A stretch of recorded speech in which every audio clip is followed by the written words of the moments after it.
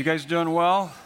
Outstanding. Good to have you with us. Exodus chapter 16 is where we are as we're working our way through the book of Exodus, the way out. Exodus 16, we'll work our way to chapter 17, verse 7. Desert adversities is what we're talking about here this weekend. Also grab your sermon notes out. You can follow along. In the book of Exodus, we are learning that redemption is liberation. So the whole book is about redemption, and redemption means liberation. God intervenes in our lives to liberate us from the things that we build our lives on more than Him. We're sinners by nature and by choice, and that's what we tend to do. We tend to build our lives on anything and everything other than God. And so God intervenes in our lives to liberate us from the things that we build our lives on more than Him, that will enslave us and eventually devastate us, those things that we build our lives on other than Him. And so there's three ways that God liberates us. You can see there on your notes, the theological terms are right there in parentheses there. So God liberates us from the penalty of sin. That's the first thing He does. And that's called justification. So he declares us we're righteous. It's a moment when we put our faith in Christ Jesus and we have an immediate status change. We're in right relationship with God. And then He continues that work with setting us free from the power of sin. That's sanctification. So the first one is an imputed righteousness. This is an imparted righteousness or a practical righteousness. He begins to reshape our lives and put our lives together and bring about a wholeness and a Christ-likeness. And then, of course, the third way that He liberates us from the presence of sin. It's called glorification. That's when we're with Him for all eternity. So those are the three ways that He liberates our lives. Take a look at the next thought on your notes. You can get people out of slavery in an instant. That's justification, but you can't get the slavery out of the people except through a long process. That's sanctification. And how does God do that? Well, that's the storyline that we're in right now. The nation of Israel has been released from Egyptian bondage, and they've gone through the Red Sea, which depicts our justification. It's a picture of our justification. So He set them free from that, but now He's got to set them free from that slavery that's within them. But you can't get the slavery out of the people except through a long process, sanctification. And how does God do that? Desert adversities. Yes.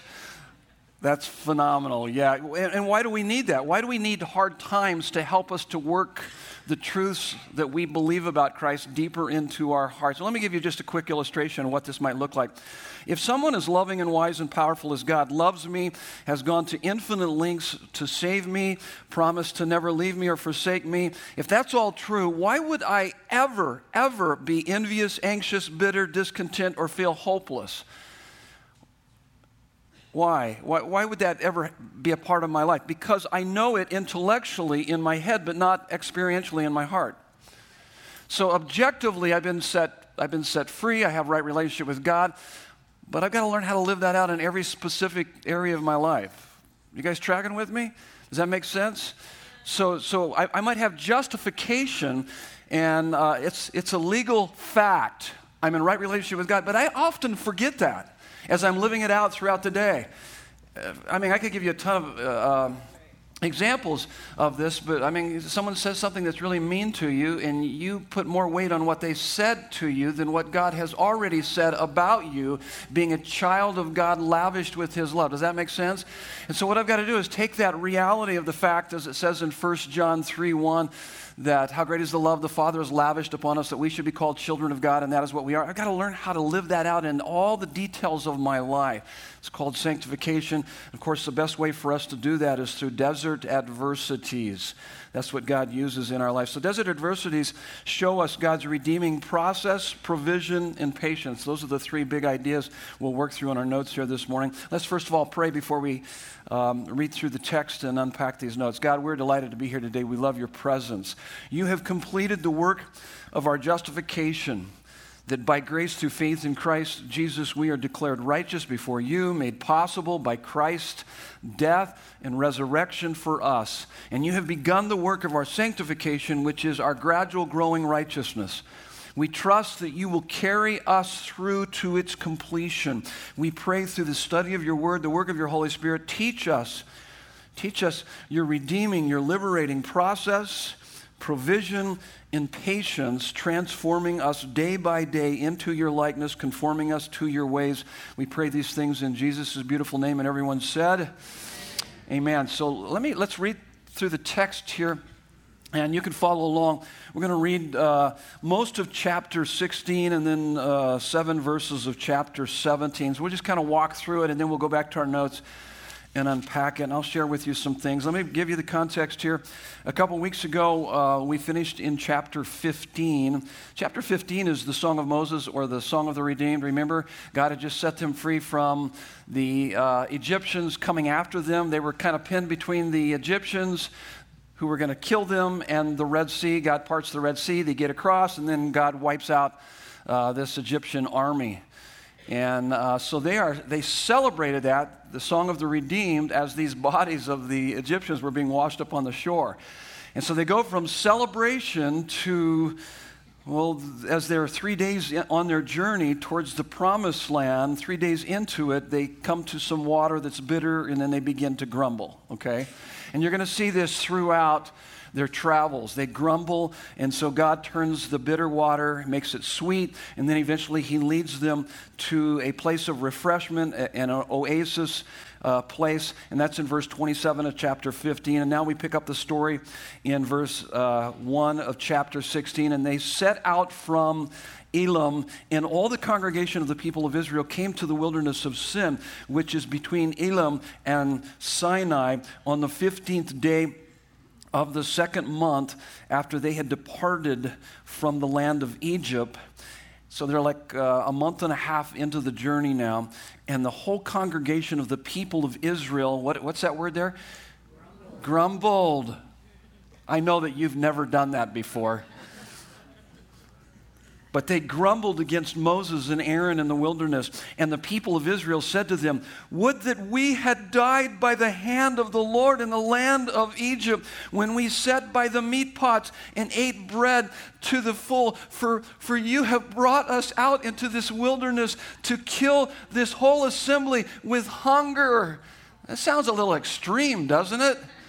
I mean, especially when you realize how they responded initially when Moses and Aaron showed up and said, "Hey, God's heard your cries. He knows and understands your suffering, and he's here to set you free." They go, "Yes, yay, God, let's do this. Let's go. We're ready." And now they're talking like this? What is this about? Now, here's the scary thing about this. As we read this, we're going to go, these people are idiots.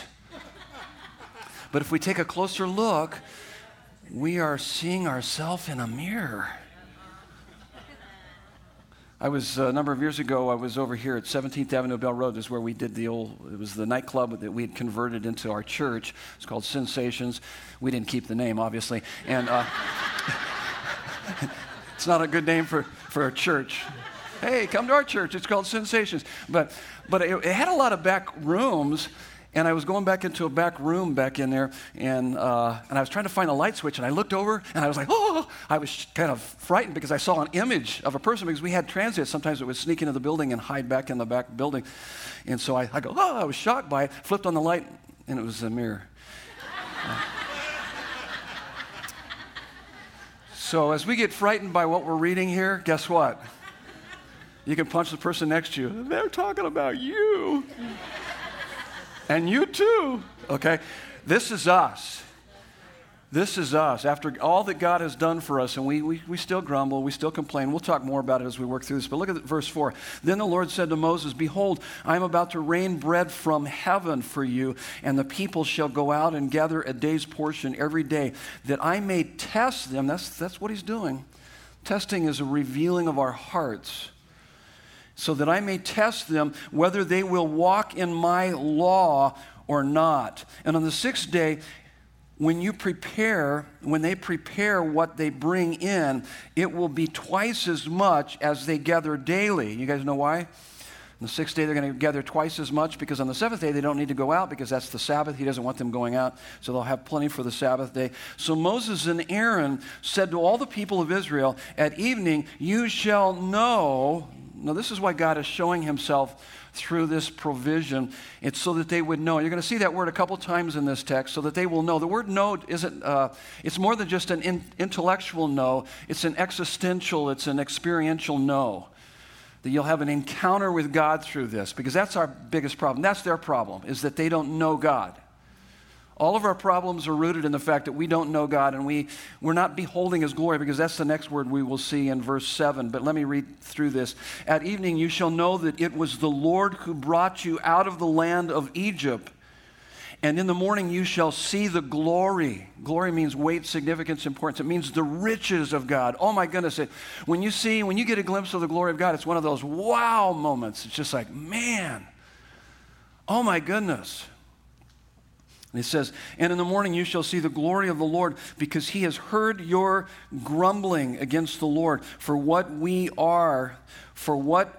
are we that you grumble against us?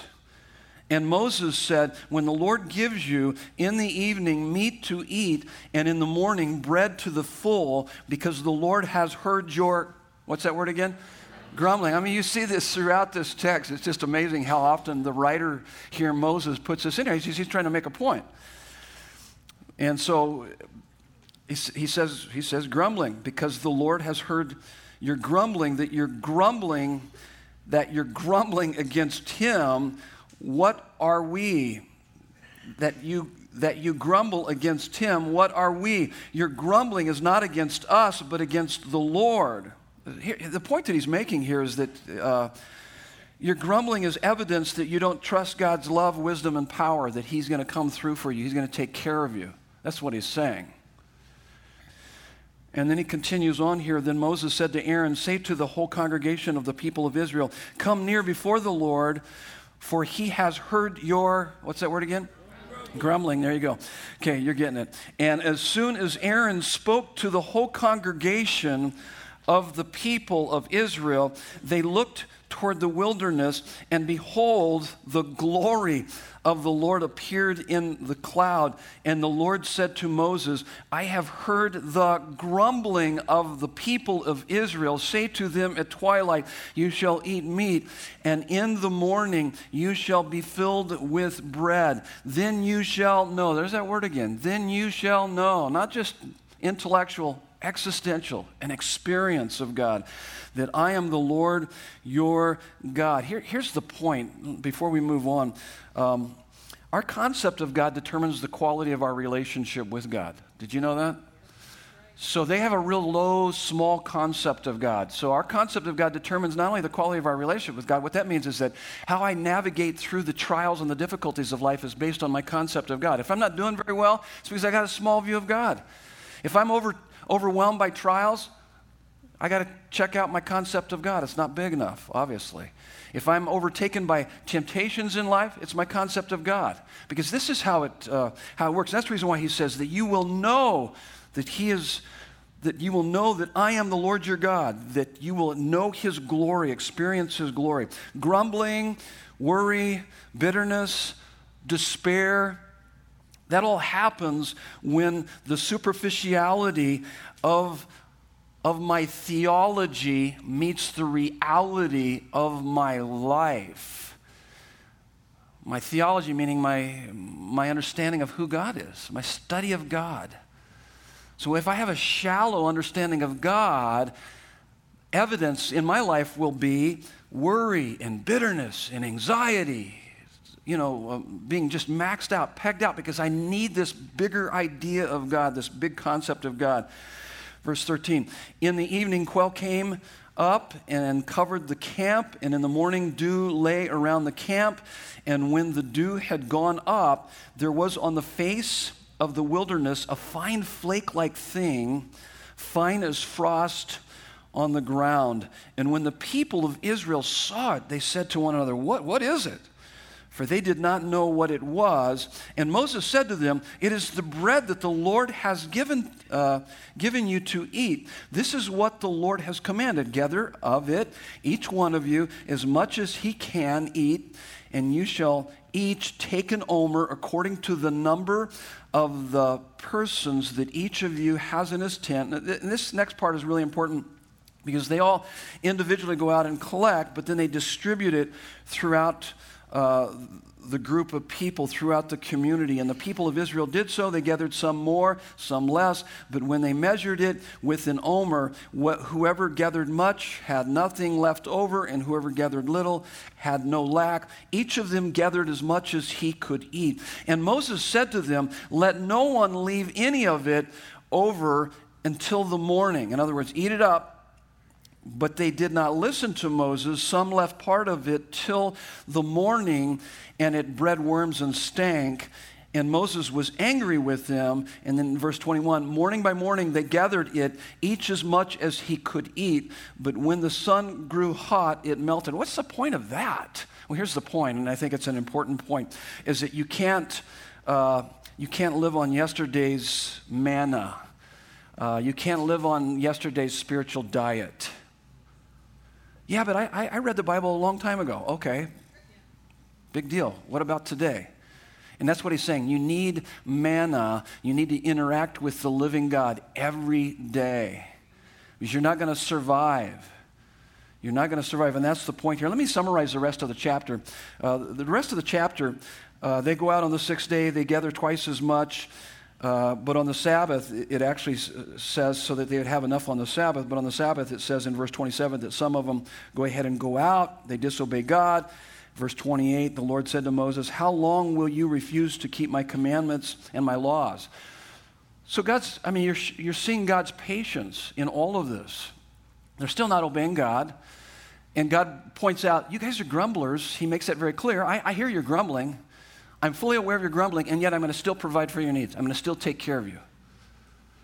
And it's pretty fascinating. The next part you see in verse 31 where it gets the name manna. The rest of the chapter, verse 32 to the rest of the chapter, he tells Moses to memorialize this manna, put it in a jar, and then later on when they build the temple, they're going to put it within the Ark of the Covenant for future generations. And then notice in verse 35, 36, he says, "And the people of Israel ate the manna for 40 years. So he's going to continue to provide for them in spite of their grumbling.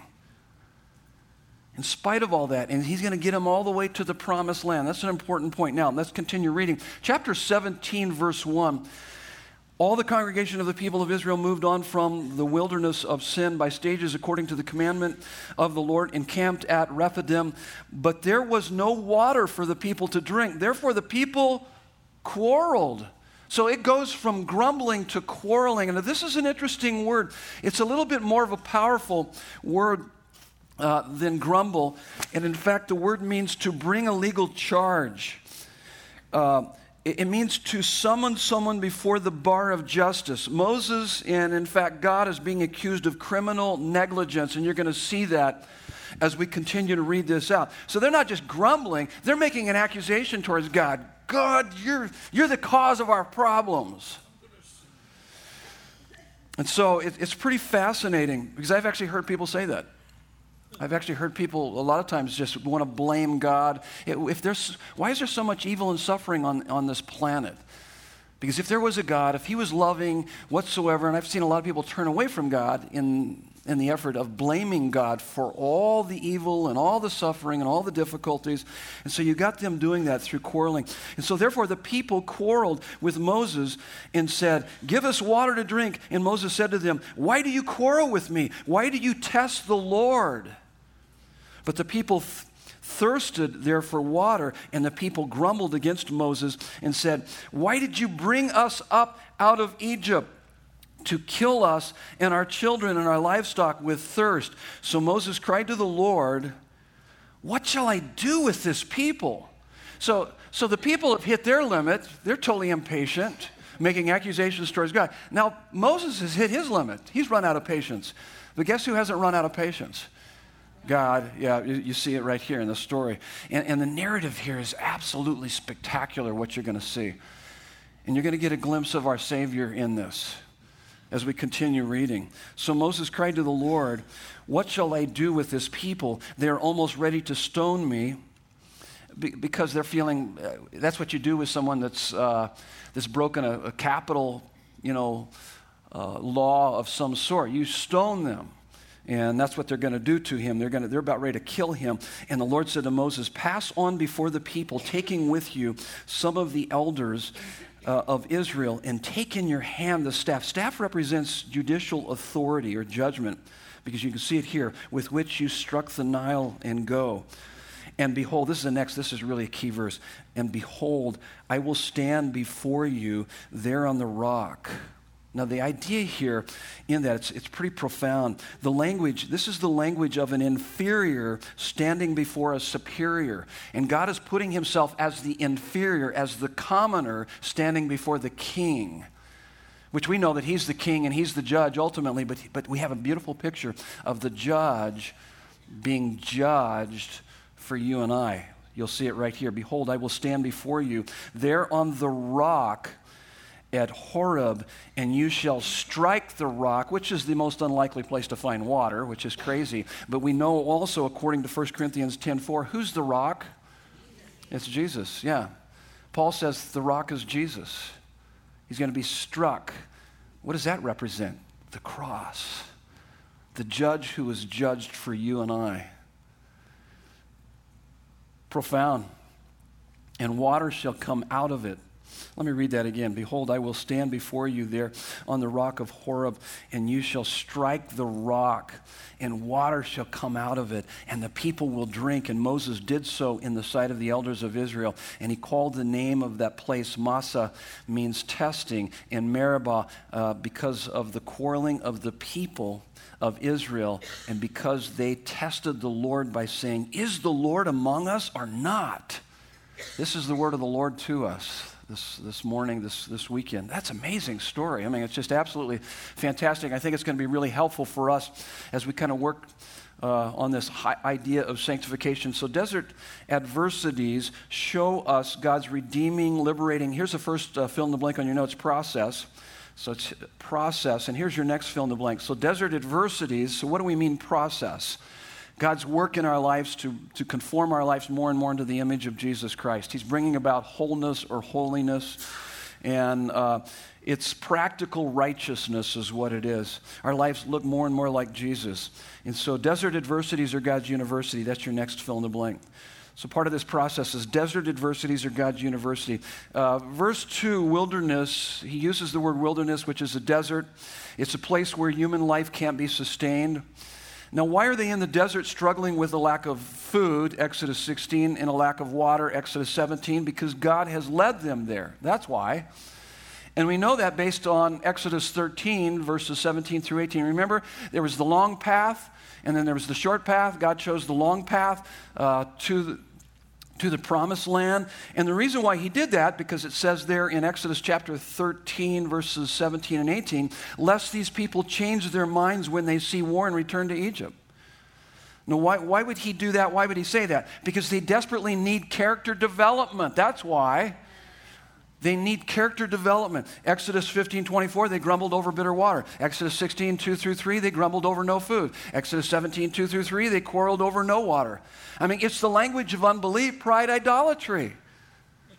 I mean, think about this. They have been set free from Egyptian bondage, and they've made their way through the Red Sea, and they celebrated only to go right into grumbling, wondering, God, where are you? You've abandoned us. You've brought us out here to kill us? Of course not. But that's typical to our response oftentimes when we go through difficulties, how short our memory is. We forget all that he's done for us and all that he's promised to do for us. I mean, it's just amazing, absolutely amazing. And you've heard this many times before. You should have it memorized by now. It's not what happens to us, but what happens in us that either makes us or breaks us in life. It's not what happens to us. It's not our circumstances. It's what happens in us. It's our what? Character. It's our character that either makes us or breaks us in life. God is working through our desert adversities, regulating the size, the order, the timing of them for our good and his glory, so that if we respond to them in faith, they'll make us into something glorious and great. Or if we don't respond in faith, it will cause us to become bitter and broken. The choice is ours. Will we respond in faith, When we go through desert adversities, difficulties in our lives, and notice that their grumbling is ultimately against the Lord. All of our grumbling is against Him because He's a sovereign God. He's in control. He loves us. He's perfect in love, infinite in wisdom, unlimited in His power. He's in control of our lives, and therefore, He's at the bottom of all of our issues and problems, ultimately, in the sense of sovereignty. Imagine a 5-year-old girl, and you're the parent, and she has been looking forward all week to going to a sleepover with her friends. And on the night before the sleepover, for the first time in her little life, she does a very big, fat lie you catch her in. And it's very deliberate, very deceptive, really, really bad, really wrong. What do? And you say, honey, you're going to have to be disciplined for that lie. You can't go to the sleepover tomorrow. And so she screeches out a blood-curdling scream of despair, and she says, why? Why would you do that to me? Sounds like the nation of Israel, doesn't it? I mean, that's what they're doing, kind of throwing a temper tantrum. And there are a couple of ways to go here as her parent. Keep in mind she's 5 years old. The one thing you could say is, honey, let me explain something to you. The short-term pain of being deprived from going to this sleepover tomorrow is nothing compared to the long-term pain that will happen in your life if you become a habitual liar. It will destroy friendships, family, community, marriage, loss of job. I mean, just a lot of things. It will be the destruction of a lot of things in your life. You're probably not going to go that route, okay? She's not going to understand. She's going to look at you with this blank stare on her face. I don't care. You're being mean to me. That's what she's going to do. She's only 5 years old. So let's not go that way because she's not going to understand what you're talking about. What you say to her is, go to your room. I can't explain it to you. Because to her little mind, this desert adversity that you have inflicted upon her and that she is experiencing unfairly from her perspective is going to help transform her character. That's what you're hoping for. And here's the point, is that we are considerably further behind the wisdom of God than a 5-year-old is behind the wisdom of her parent. And there's going to be a ton of things that we don't understand. God, why? Why is this happening to me? And we can throw a little temper tantrum, and He's going to be patient with us. He loves us, but He's going to continue to work on us and use those difficulties in our life. I love what philosopher Evelyn Underhill said. A God small enough to be understood will never be big enough to be worshiped. There's so much you're not going to understand about God, but believe me, when you begin to see His glory and you get to know Him, I mean, it's going to make a major difference in your life. I was reflecting on that this morning because that's what they needed. That's what the nation of Israel needs. That's what we need. And this is what I wrote down. The more you know Him and behold His glory, the more you will be captivated by Him, compelled to love and trust Him, convinced that He's a God worth living and dying for. Yes. I thought that was really good. Yeah. I mean, as I was reflecting on that as it related to this story, I was going, yeah, I need that. Thanks. And I think there's a lot of folks that need that in here. And so here's the next one. Desert adversities reveal what we most trust and treasure. So we're looking at the process here. This is part of the process. So Exodus 16:4, that I may test them. That's what he said. He's testing them. Now, if you want some great insight on these desert adversities, wilderness wanderings, all that the nation of Israel went through, you go to Deuteronomy. Deuteronomy is the second law, and he's kind of summarizing and talking about all of these things and kind of expounding on the 10 Commandments there. And this is where they're standing on the edge of the Promised Land before they go into the Promised Land, and this is Moses talking. Listen to what he says in Deuteronomy 8:2. And you shall remember the whole way that the Lord your God has led you these 40 years in the wilderness, that He might humble you, testing you to know what was in your heart, whether you would keep His commandments or not. So He's wanting to humble us, and He's wanting to reveal what's in our hearts so that we will obey Him. Desert adversities happen when those things we have built our identity, security, and significance on dry up. I could give you a whole list of things. Our job, we lose our job, or a family, or resume doesn't work out the way we had hoped, or bank account. All are not only shallow water sources, but all will eventually dry up. You've heard this statement before. You don't realize that God is all you need until He's all you have. And that's not until we go through. I had someone just last night, they said, thank you for talking about this, because I didn't think that I had idolatry in my heart, and I didn't think that I had misplaced identity, but when that thing came under attack and then I began to lose it, oh my goodness, my emotional response to it was pegged out. And then I realized, oh my goodness, that meant more to me than my relationship with God. And that's oftentimes what happens. As you guys well know, I write a lot of things on cards, and I carry a lot of memory verses around with me, and it's just really helpful for me. But there's some things I've been reflecting on lately from just books that I've been reading, and so let me kind of walk you through this. As it relates to this, let's just say that we were hanging out at a coffee shop, and you bought me a $10 drink. And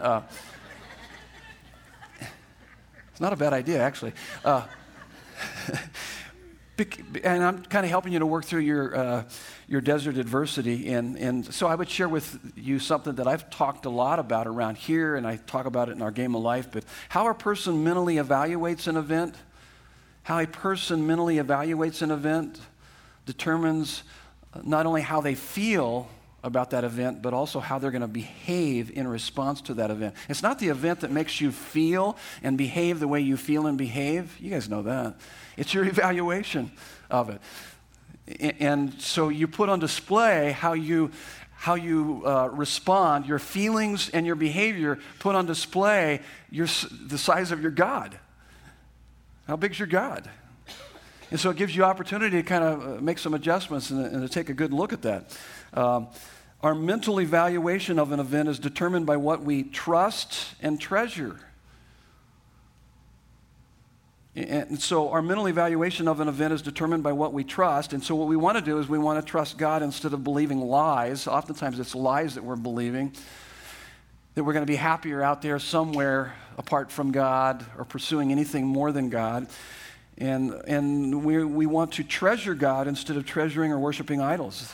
That's called, actually, trusting means faith. Treasuring really is about repentance. And so let me just say it again. Our mental evaluation of an event is determined by what we trust. And we need to trust God instead of believing lies, which is faith. And treasure God instead of treasuring or worshiping idols, which is repentance. Our emotions reveal the things that are most important to us. So here's kind of a chart to try to understand. So when you are happy, we possess something that we love. That makes sense. When we're anxious, something we love is at risk. When we are angry, something we love has been stolen or kept from us or blocked from us. When we're depressed, something we love has been lost. I mean, that's basic. Pretty basic stuff. Here's the next one on your notes. Desert adversities are opportunities for me to access the truth I know in my head and work it deep into my heart and out into my life. That's why the Bible tells us in Philippians 2:12-13, work out your salvation with fear and trembling, for it is God who works in you to will and to act according to His good pleasure. So it's not, you don't work for your salvation, you work from your salvation. And so you've been saved, and so God has given you this amazing resources to draw upon. He's saying, work that out into the details of your life. The liberation we know in principle in our head is not yet worked out into our lives in the way we feel and behave in response to the desert adversities. Otherwise, we wouldn't have the such negative responses emotionally or behaviorally to the things that are happening in our lives, or even in this world in general. And so here's another comment that I've been kind of working through. Sin arises because we desire something more than we desire God. Overcoming sin begins by reversing this process as desiring God more than other things. So the person that told me that last night about what they were struggling with is that they said, man, it gave me opportunity to really begin to worship God. I was worshiping this other thing that had a hold of my heart, and because I worshiped myself into problems, now I've got to worship my way out of that problem by worshiping God first and foremost. I go, that's brilliant. That's exactly it. We are changed by faith as we look upon the glory of God and so find Him more desirable than anything sin might offer. By faith and through the Spirit of God and the Word of God, the desire for God overwhelms the desire for sin. So that's what that's the process that God is working on. So desert adversities show us God's redeeming process. But so how do we do that? Well, we've got the provision right here. That's your next fill in the blank. Here's the provision. And so the provision is this: the worst circumstances with God are better by far than the best circumstances without Him. I've got to be convinced of that. I've got to believe that. And that's your next fill in the blank. So the worst circumstances with God are better by far than the best circumstances without Him. Exodus 16 talks about the bread from heaven. Did you know that that's a picture of Christ? Bread from heaven? Yeah, of course. John 6:35, Jesus said to them, I am the bread of life. Whoever comes to me shall not hunger. Whoever believes in me shall never thirst. I love that verse. That's talking about satisfaction. Total satisfaction. And then, of course, the water from the rock, of course, that represents Jesus and the satisfaction he brings. John 7:37-38, on the last day of the feast, the great day, Jesus stood up and cried, if anyone thirsts, let him come to me and drink. Whoever believes in me, as the scripture has said, out of his heart will flow rivers of living water. Oh my goodness, that's good stuff. That is amazing. Now, here's a cross-reference here to help us to understand this. It's Psalm 84:10. Anybody know what Psalm 84:10 is? I bet if I kind of helped you with this, you could probably know what this verse is. Psalm 84:10. Okay, do you need help? Okay, here it is. Better is one day in your course than 1,000 elsewhere. Do you guys believe that? Better is one day in your course than 1,000 elsewhere. What's the best vacation you've ever gone on? Best vacation ever is nothing compared to one moment with Him, knowing Him. In fact, it goes on, it says, I would rather be a doorkeeper in the house of my God than to dwell in the tents of the wicked. In other words, to live in luxury. He called it a tent because it's temporary. But that's what he was talking about there. There's a major difference between seeking God for what He can do or seeking Him for who He is. It's interesting here because I think there's a good contrast. In the fertile Nile River Valley, it should have been the best circumstances, but it wasn't because of the plagues and because of the sin of Egypt. But in the barren desert place, it should have been the worst circumstances, but it wasn't because of God's provision. So here's the question. Are you seeking God to get from Him to change your circumstances or to be with Him? There's a major difference between seeking God for what He can do or seeking Him for who He is. It's the difference between wanting to get from God, that's the Israelites, or to be with God, that's Moses. Moses trusted and treasured intimacy with God more than better circumstances, and we know that based on Hebrews 11:24-26. It said he left the palace. He left the treasures of Egypt for the treasures of God, for what he had in God. We also know that based on Exodus 33, because he even tells God, he says, God, I would rather wander around in the wilderness with your presence than to go into the promised land without your presence. That's what he says. And yet the Israelites trusted and treasured better circumstances more than intimacy with God. Here's the next point on your notes. God's sustenance and sweetness is not automatic. You must be an active participant regularly and consistently. So we're talking about His provision here. And so if I want really the worst circumstances with God are better by far than the best circumstances without Him, if I want that to be true in my life, God's sustenance and sweetness is not automatic. You must be an active participant regularly and consistently. Exodus 16 verses 4-5, He promises them, I'm going to rain bread from heaven. Verses 19-22, don't leave any for for the morning. And some did, and it bred worms and stank. So what he's saying here is this isn't automatic. You've got to go get the manna according to God's rules. So just as the Israelites could not live on yesterday's manna, you and I cannot live on yesterday's spiritual diet. And we need to go out every day and get the manna. Now, why couldn't it just appear immediately when they were hungry? Why did they have to go out and collect it? Why couldn't they just kind of wake up, rub the sleepy out of their eyes, stretch, say, I'm hungry, God. Boom, it appears right there on their table. I mean, he could have done that. Better yet, I'm hungry. Boom. Oh, it's in my stomach. I'm already full. Well, and then you'd miss out on the pleasure of the taste and all that other stuff. But he doesn't do that. Why is that? Because he wants them to be an active participant in this process. Just as, the first part of their liberation was a gift they received almost passively. So when they were set free from Egyptian bondage, they went through the Red Sea.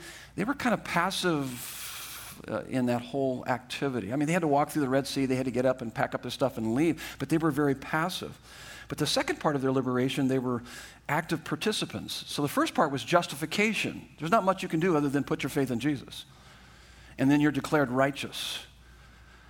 But imparted righteousness in our life, we've got to be an active participant. And desert adversities will either make you or break you, but they will never leave you the same. And if you want them to make you, you must learn how to go and get the sustenance and sweetness.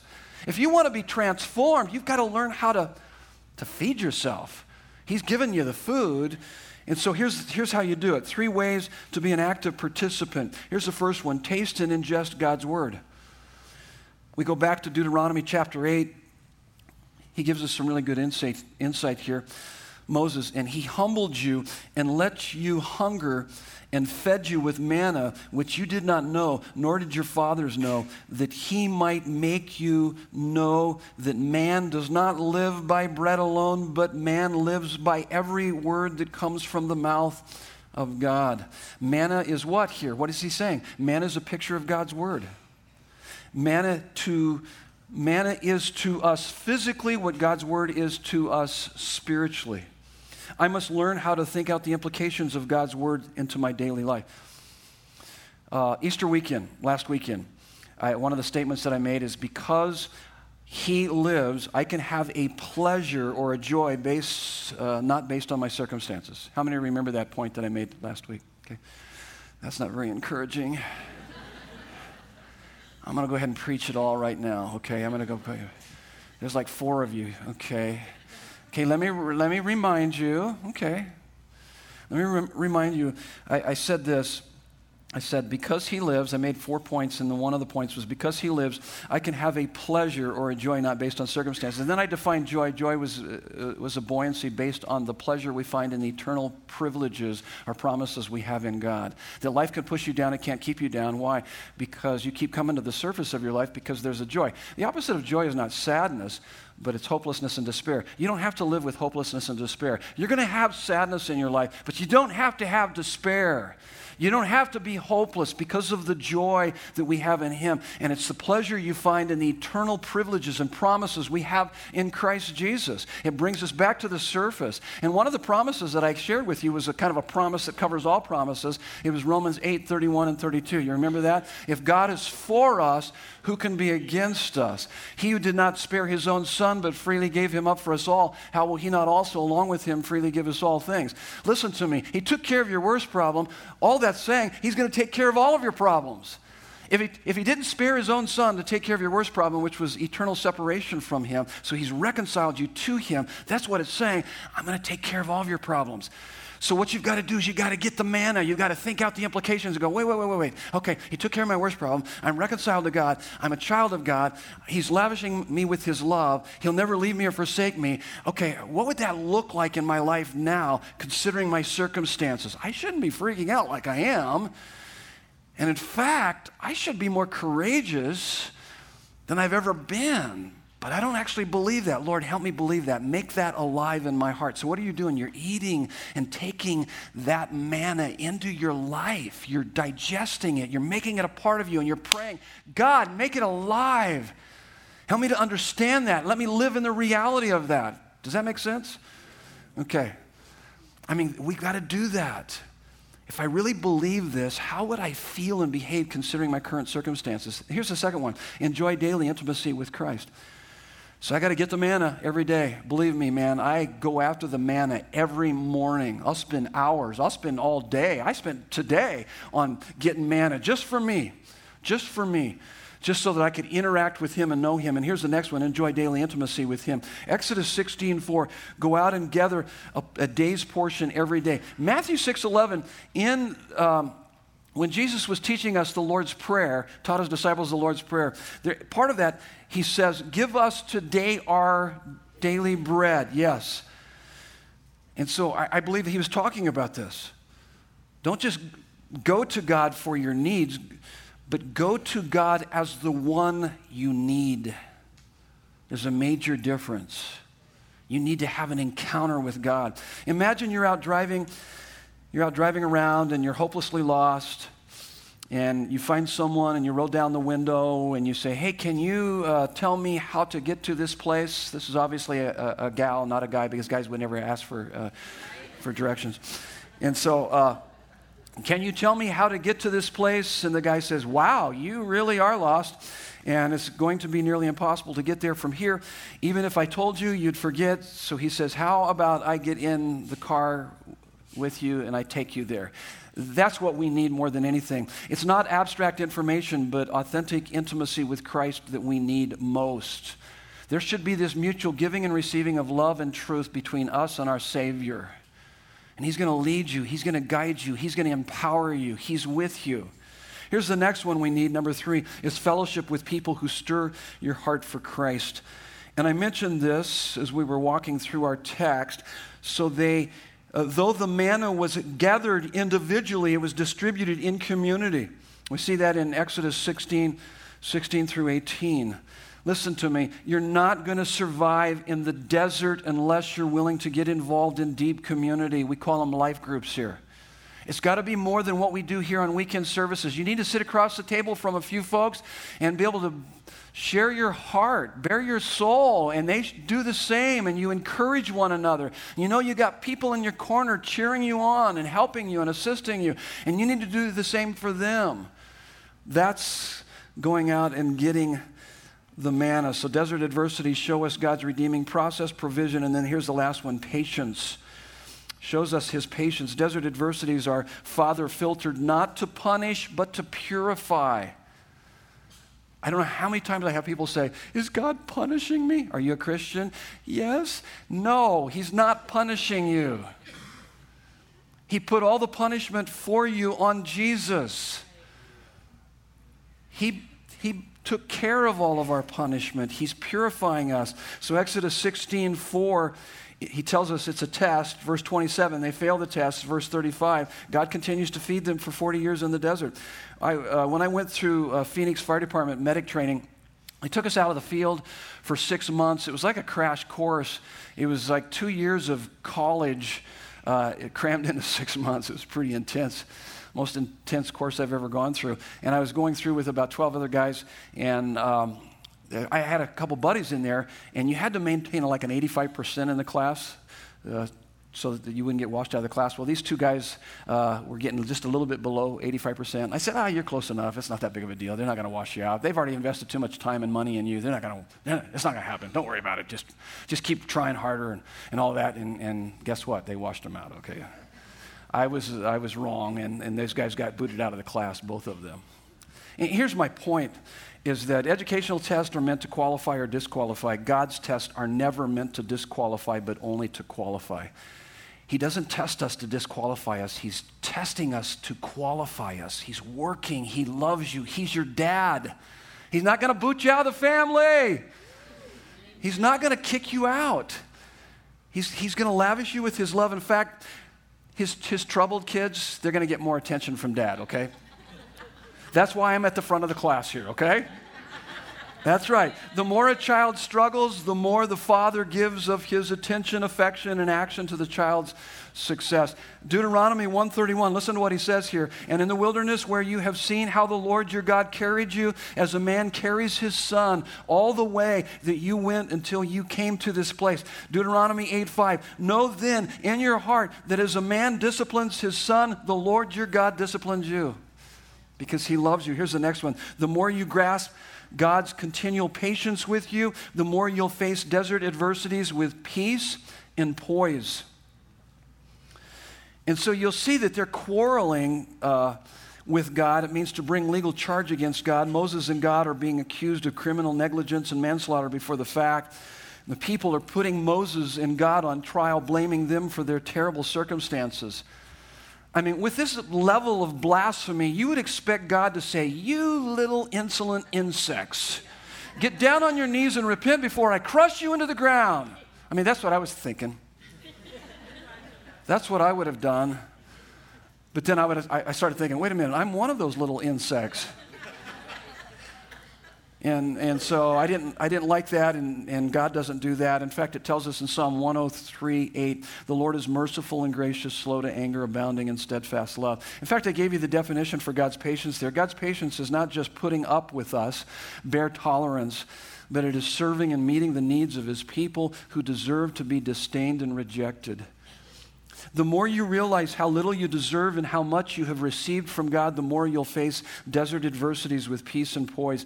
If my perspective and sense of proportion are right, I would realize that anything I experience that is better than hell is a gift from God's mercy, okay? And that's a fact. There was another thing that I wrote down on some cards here that I found really helpful. I wrote it down here in my notes. If you are forgiven, reconciled to God, adopted into his family, empowered by his Holy Spirit, assured of being resurrected into unimaginable glory for all eternity, if God never did another thing for you, you should praise and serve him with everything you have for the rest of your life. Just for that alone. But it shows you our sinfulness, and we lose track of what he has for us. Why is God patient? Last point on your notes. Because Jesus is the rock who got what we deserve so that we would get what he deserves. Jesus got the cosmic I thirst on the cross, John 19:28, so that we would have our souls satisfied in him. Whoever believes in me, as the scripture has said, out of his heart will flow rivers of living water. Okay, before you run out of here, I got some DB news here to share with you. I got some quick news, just real quick. Nancy and I have been involved in ministry for over 40 years. And Desert Breeze celebrated 27 years this last Easter weekend. 27 years, that's pretty amazing, isn't it? Praise God. I know that for Nancy and I, this is way beyond what we deserve or ever dreamed could ever happen through a little church that started in our home 27 years ago. And Good Friday and Easter combined, we had the largest crowd in the history of Desert Breeze. Isn't that crazy? So that's fantastic. Just this last weekend. We're the healthiest we've ever been as a church family. I really believe that. You guys are an awesome group of people. We have an awesome family. We have awesome leaders. We have great people. You guys just are committed to Christ. It's evident through your generosity and giving of your time, your talent, your treasure.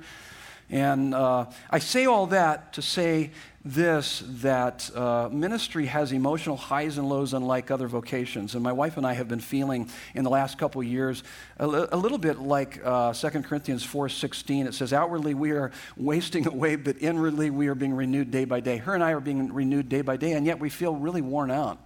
We're really tired. And after 40 years of ministry, we both are experiencing a lot of compassion fatigue. And neither one of us has done the best job at pacing ourselves. And we both would like to go another 10 years or more, God willing, but don't have enough fuel in our tank.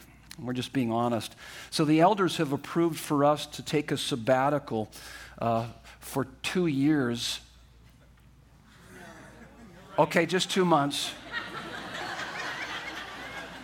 I was trying to slide that one on you guys.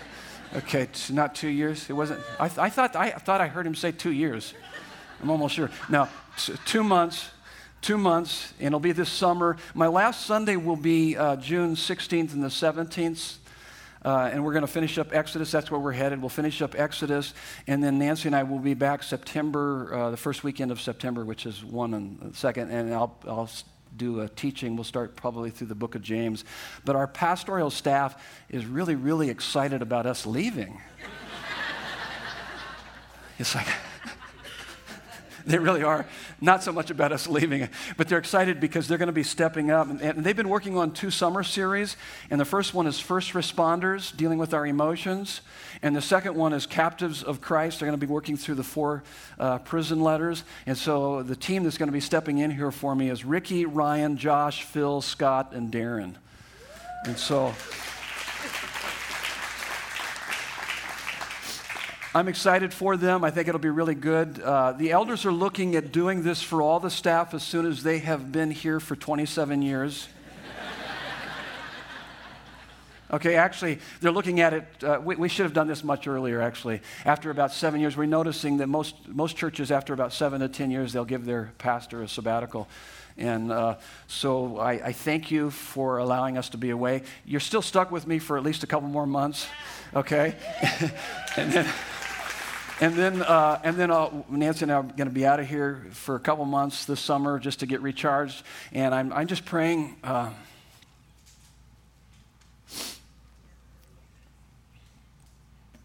praying that God will unload on you guys while we're gone, and you guys will experience a revival here, unlike ever before. Praise God.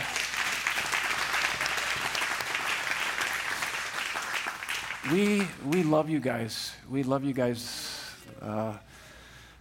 like crazy. And so that's it. Let me pray before I cry my eyes out here.